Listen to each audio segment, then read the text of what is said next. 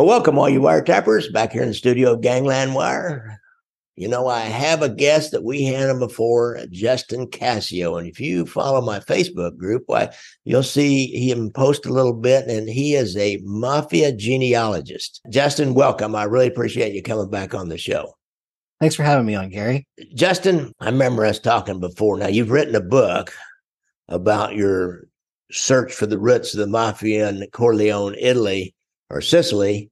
Tell us a little bit about yourself and how you got into this work. Mafia genealogy is kind of interesting. I think you have a personal connection, don't you? I do. I first heard the name Corleone from my grandmother when I was a little kid, so way too young to have watched The Godfather. It took me years before I made that connection between the mythical, fictional Don Corleone and the place where my grandfather was from. Both of his parents were born in Corleone, which is a little mountain town about an hour away from Palermo. If you drive it today, I think it's about an hour. Country town, but it's also a transportation hub. And it was also a center of culture in a mostly rural place that didn't have a lot of institutions of higher learning, for instance. It attracted skilled artisans, so it had some wealth. It was a little more of a destination than any of the other villages that surround it. So Corleone was just a little bit special in Sicily's history. You know, I noticed as I was doing a little research before you came on the show here that, for example, Ciro, the Artichoke King Terranova, and Tommy Gagliano and the Dragna family are all from the little town of Corleone. And I'm sure there's others. And from that province right around between there and Palermo, that was hotbed of mafia activity to the roots of the mafia in the United States, correct? Absolutely. The mafia started in Western Sicily, just that one little tip of the island. Interesting. Does that go all the way back to when the French soldiers supposedly raped or came on to a Sicilian woman and they had the real night of the Sicilian Vespers, or is that after that in that area? The Sicilian Vespers happened in Palermo. Oh. The mafia started a little later, maybe in the 1800s, maybe as early as the late 1700s. And most people would say that it started in Western Sicily and probably in the countryside, although some theorists say that they think it started in the city. So there's a little dispute about exactly where and when it started, but generally speaking, Western Sicily around the 1800s. And Corleone was a really important part of that history.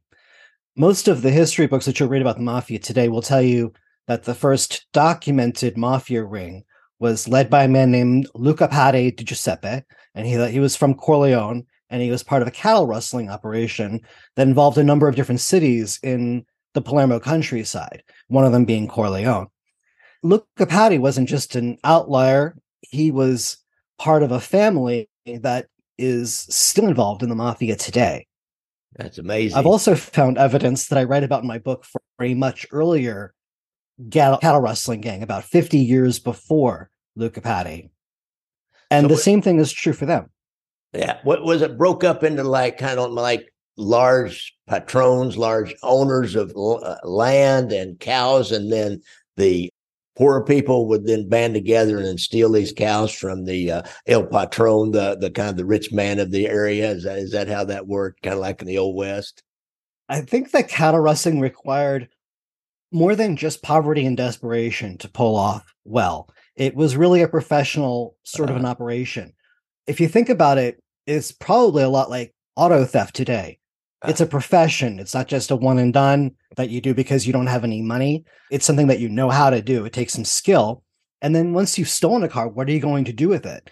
You have the same problem with cattle. Cattle theft has been a classic mafia crime in Sicily going all of the way back, and it continued very far into the present. The most recent that I remember reading about was after World War II, Dr. Michel Navarro was the boss in Corleone, and he got contract to get some military trucks, vehicles, and he used them to steal cattle. So he was doing the exact same crime that his forefathers had been doing there for generations. And what people used to do back in the day was they would steal the cattle and then they would hide them in the woods somewhere so that you couldn't find them. And it was a ransom situation. You would have to buy your cattle back from them. Interesting, because I'm thinking Sicily is such a small place that where would you sell them that it wouldn't be really noticeable? You take them to the market, in the next town over. But everybody in that market knows everybody, and they know you, or they know where these cows come from. So I can see the ransom deal. That would be much smarter than just trying to sell them. Yes, although I suppose you could possibly get away with selling them because you had two things working in your favor. It was very decentralized. City towns and villages didn't have a lot to do with one another. When you look at the way the roads were all laid out forever and ever in Sicily, they all lead to the port towns, but they don't really connect one another. So people really lived isolated from one another in villages. They didn't have a lot of contact with their neighbors. They would go to a market in their own town. They would not necessarily go to one in a neighboring town. And the way that people lived in these villages, they would create a little dense urban center where they would all live. And then because it was safer that way versus living all spread out in the countryside because of how many thieves and how much violence was going on out there because there wasn't any police. Huh. So maybe some of the mafia, I mean, kind of historically, romantically, we will say that the mafia formed in these little towns. A mafia organization, or an organization, was more like a vigilante organization that protected their own from outsiders. Is that anywhere near the kind of the origins of that? No, I wouldn't say so. They're more descended from thieves, not vigilantes. They were trying to make money, not protect their neighbors. If they were trying to protect somebody, it was themselves, their family, their own interests. So they would steal from their neighbors. Well, yeah, they sure did. I mean, okay. that's definitely who they stole from. All right. And I think that's probably a trait that you continue to see with the mafia. They would rely upon a little Italian enclave, whether it was their village in Sicily or a neighborhood in New York City or Chicago or Los Angeles. But then their principal pool of victims was their own people, other Italians. The Black Hand letters I've read about here in Kansas City. They would extort a successful grocery store owner who was one of their own. Yes. I've heard of a couple of different rings of Black Hand operators where in order to become a part of the ring, you had to submit some of your neighbors that would make good targets for extortion. Interesting. Well, that's so much for the romance of the mafia being the protector of their friends and neighbors. Huh?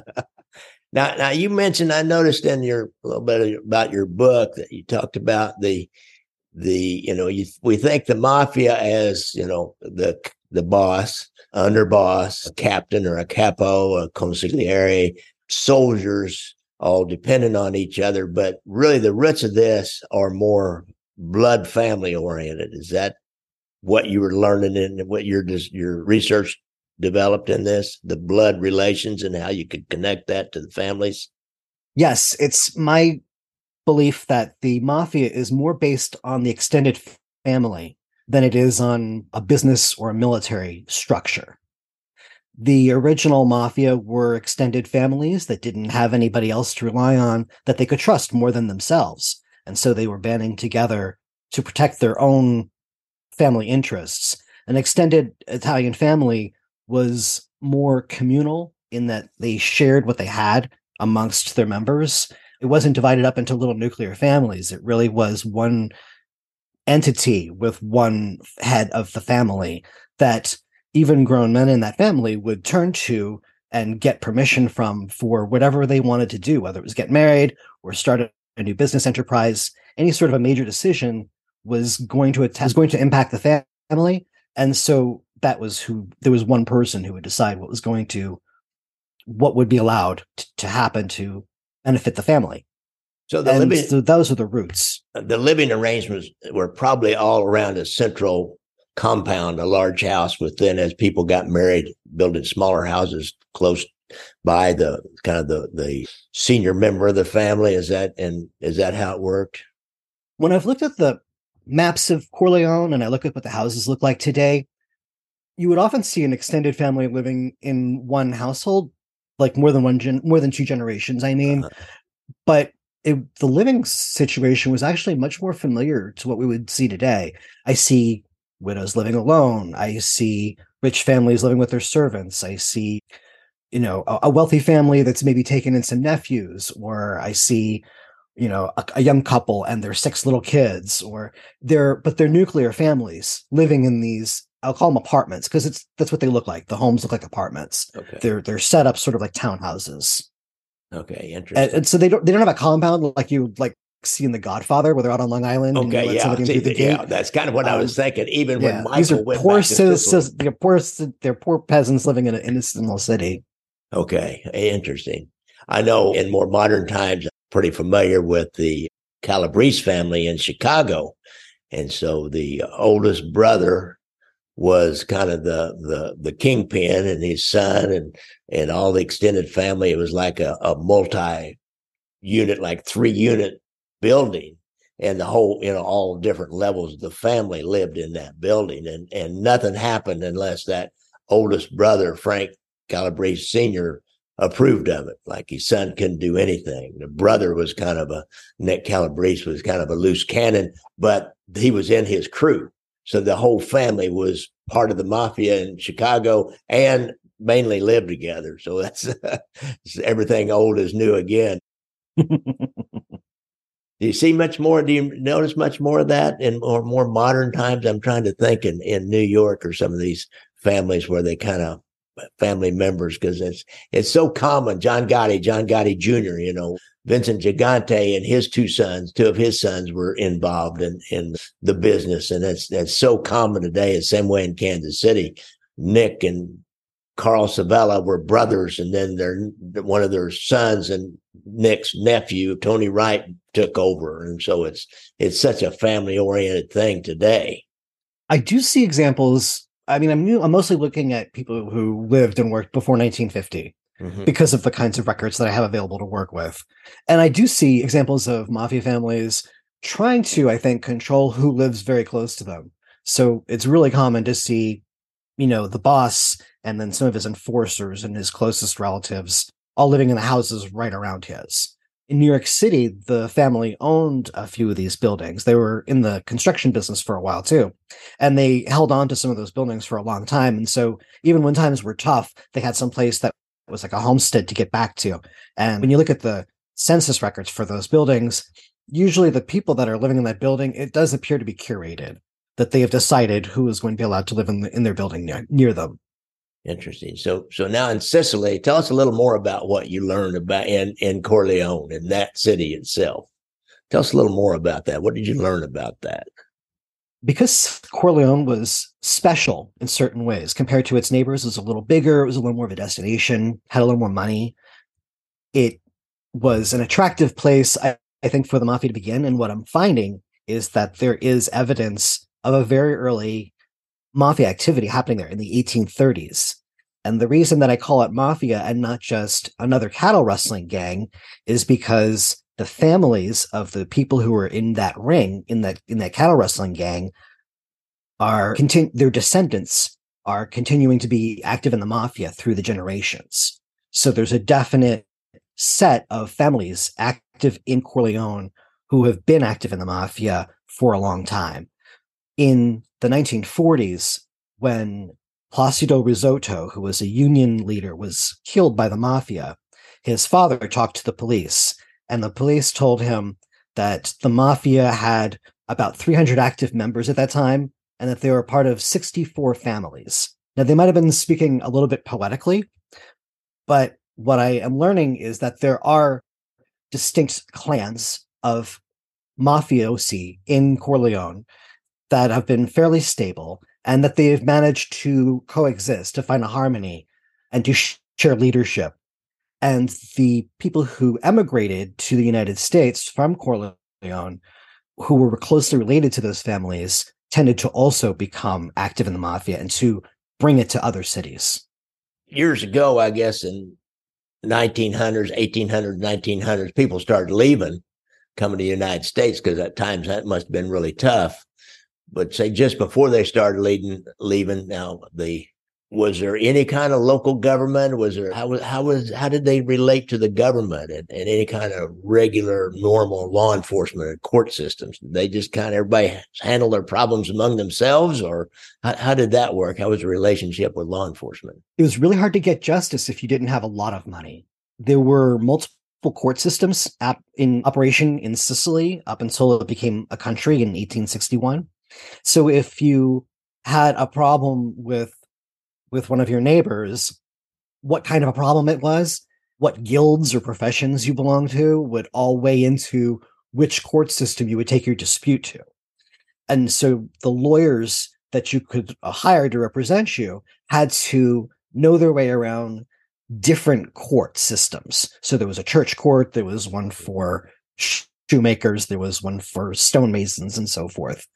And you had to know what all the laws were in all the different courts in order to really be a competent lawyer. So that was very expensive.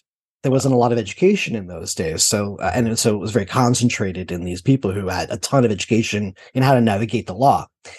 And so it was just priced out of most people's pockets. They would never be able to take somebody to court. So their only reasonable alternative was to have some kind of a negotiation.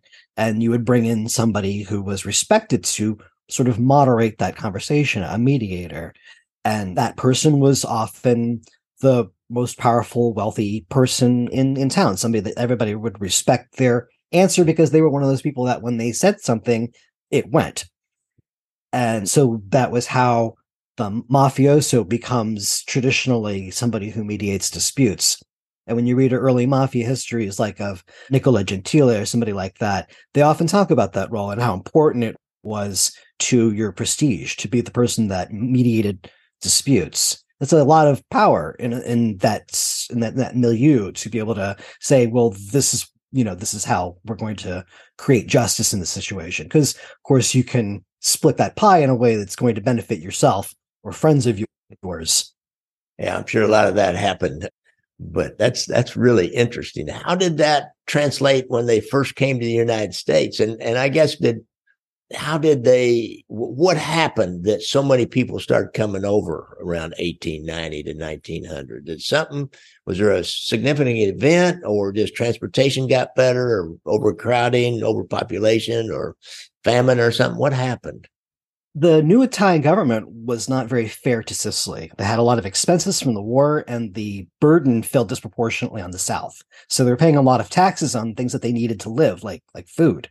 At the same time, there weren't a lot of opportunities. There never had been, because Sicily was kept as a colony. And the way that you keep a colony under your thumb is you don't let it develop. You don't put schools and roads and industry there to give them clout and a way to make their own money. You just extract the raw goods and you pay people at the price that you pay them to dig up potatoes or whatever the crop is, not to, churn oranges into chemicals that Europe can use in the new industrial revolution that they would do in Europe. They wouldn't do it in Sicily. They would just take the oranges.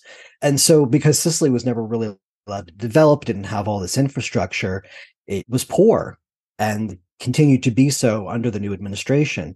Now, the mafia had initially been a part of the revolutionary movement because it grew out of all these independence movements that were happening in Europe in the years before Italy became independent. First, it was France, and France sort of set off a chain reaction where all these other countries were like, well, heck, if France can run themselves and kick out the monarchy, we can do that too. We should be able to rule ourselves. It was a big philosophical movement that was going on where this possibility was just coming into people's heads.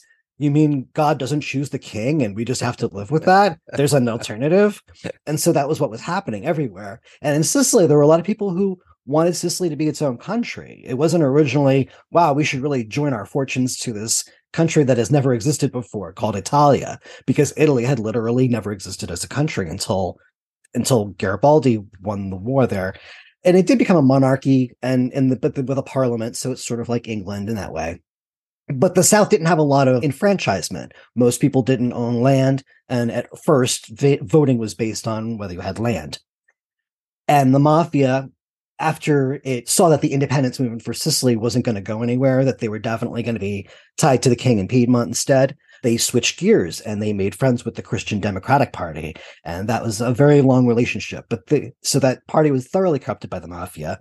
The mafia would deliver votes and then they would get concessions back. So poor people in the South, they can't vote. Money's getting even tighter. And then suddenly this release valve is being opened where it's a possibility to get on a ship and sail away and go get a job in Europe somewhere or Africa or in the Americas. And so people started going to all these different places. And the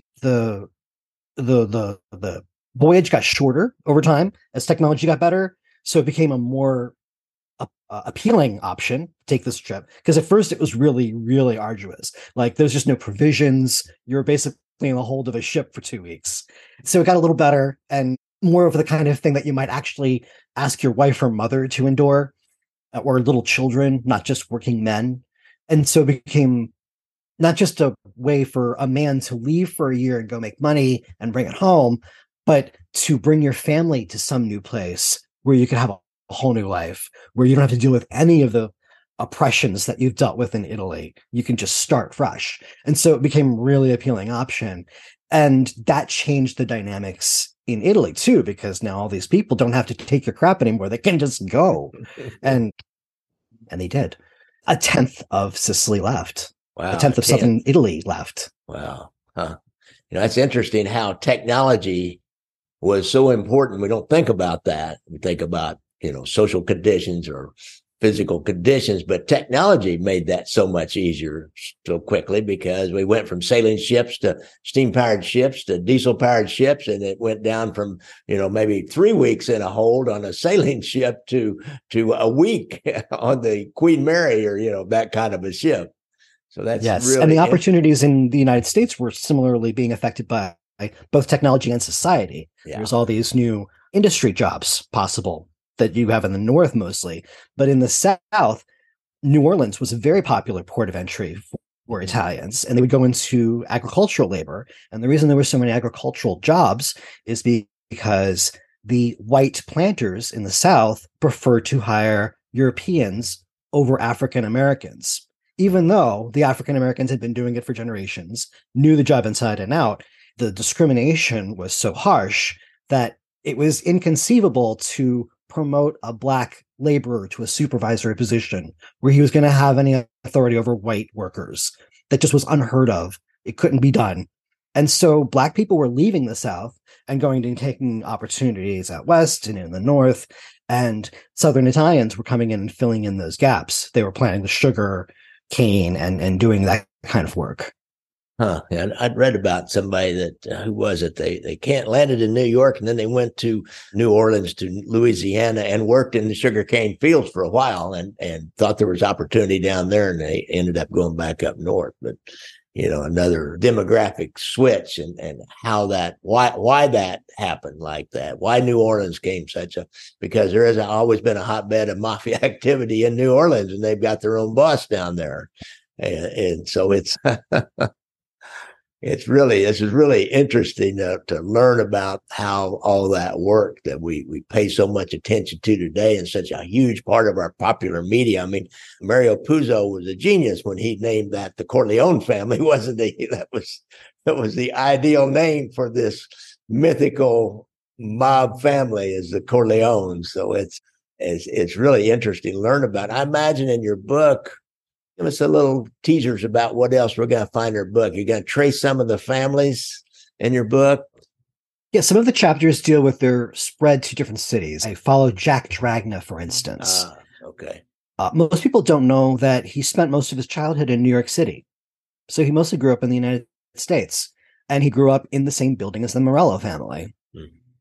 When he went back to Sicily as a young man to fulfill his military obligation as an Italian, he made more mafiosi friends in Sicily, in Corleone.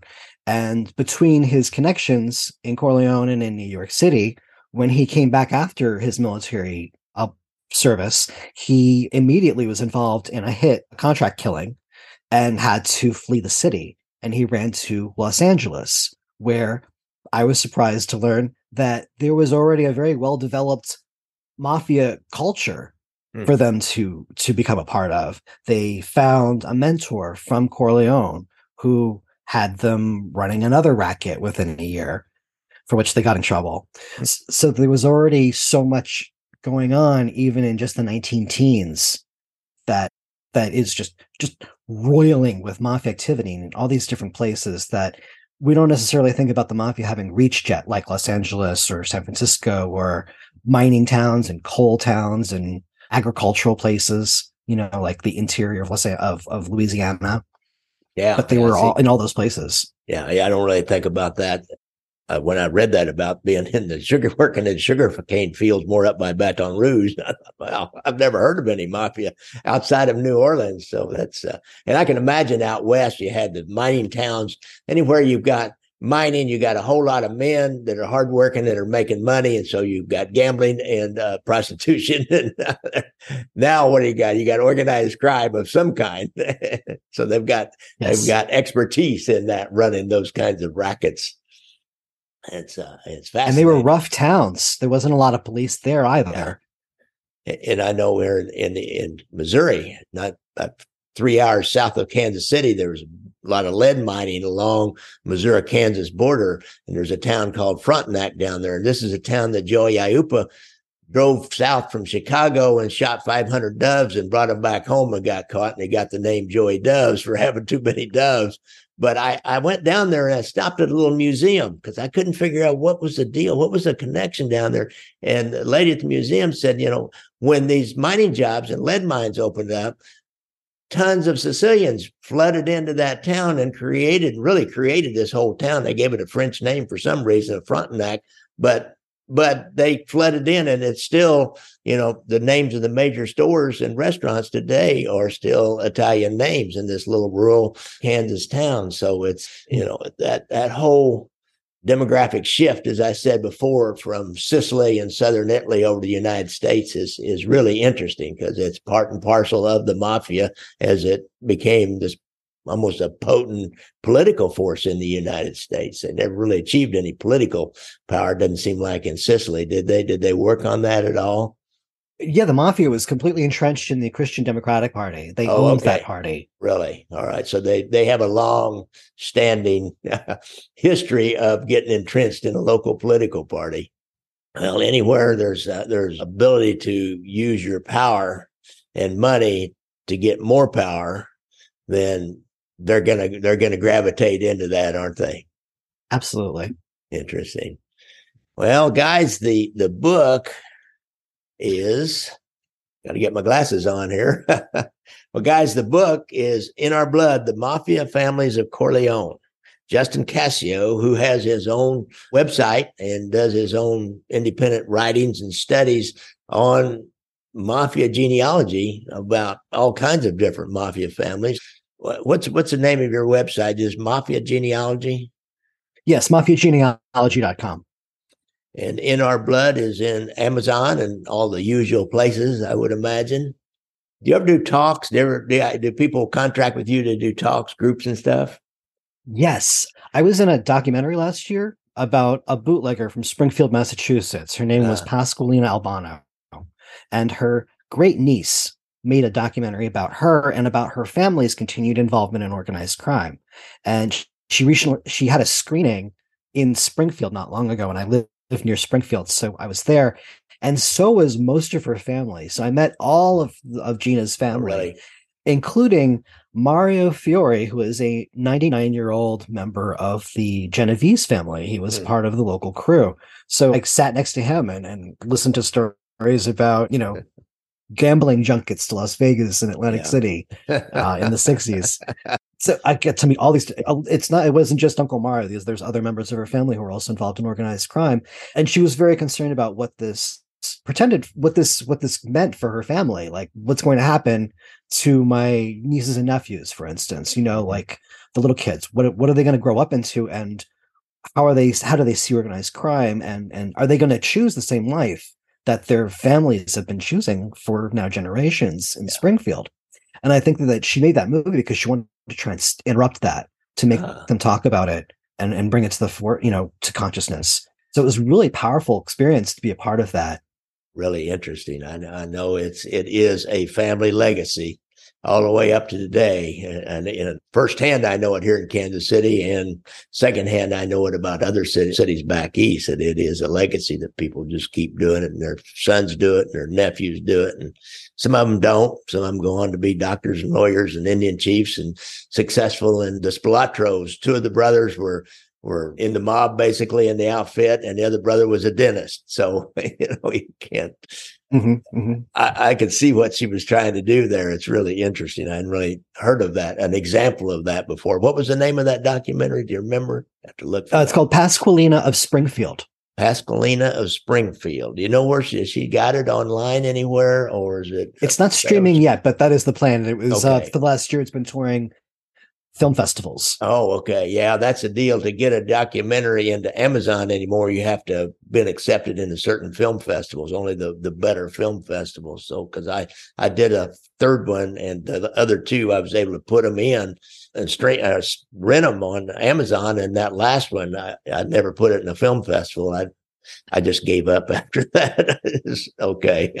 I don't have the energy to go around to film festivals and get rejected by some of them and accepted by others. And they take your money no matter what. Sometimes you just get tired. Sometimes they just wear you down. You know what I mean, Justin? Marketing, like we were saying, it's marketing, hard. Marketing, Not guys. the same as creating. Marketing for the creators is hard. So just buy our stuff or rent our stuff and don't make us go out and try to sell it. Right, Justin? We hate to go sell it. We earnestly put out the best product we can. Now, just help us out a little bit here. Come on, guys. Help us out. Right, Justin? All right. Well, Justin Cascio, In Our Blood, the Mafia Families of Corleone. You have any parting words here to say to these guys? Buy my book. I got you. That's it. I know you. If you want to know what my writing is like, read my website, and it's more of the same in the book. I include my sources. I'm very thorough. I take a lot of pride in that. You can trust what I say. Cool. Yeah, and you can, guys. You really can. You'll find some really interesting stuff on that website, like the two different Little Sicily and in Chicago, the two different kind of areas of mafia influence in Chicago. So the Patch and then Little Sicily was different from that. And so he's got some great stuff in there that will kind of blow your mind and some of the long held maybe myths that you've had. Hope you don't mind having a little myth blown up in your face, because you'll get that done on Justin's website. I promise you that. So Justin Cascio, I really appreciate you coming on the show. Thank you so much for having me, Gary. I appreciate it. It's always fun. And guys, don't forget, I like to ride motorcycles, so look out for motorcycles when you're out there. If you have a problem with PTSD and you've been in the service, be sure and go to the VA website and get that hotline number. If you have a problem with drugs or alcohol, speaking of mafia legacies, the son of a Gambino soldier, Anthony Ruggiano, is a drug and alcohol counselor and out of the mob and in the drug and alcohol counseling business down in Florida. And he has a hotline number on his website. I think it's reformedgangsters.com, or he has a YouTube page. Don't forget, like and subscribe. Keep coming back, guys. I really appreciate y'all listening in. Thanks a lot, Justin. Thanks, Gary.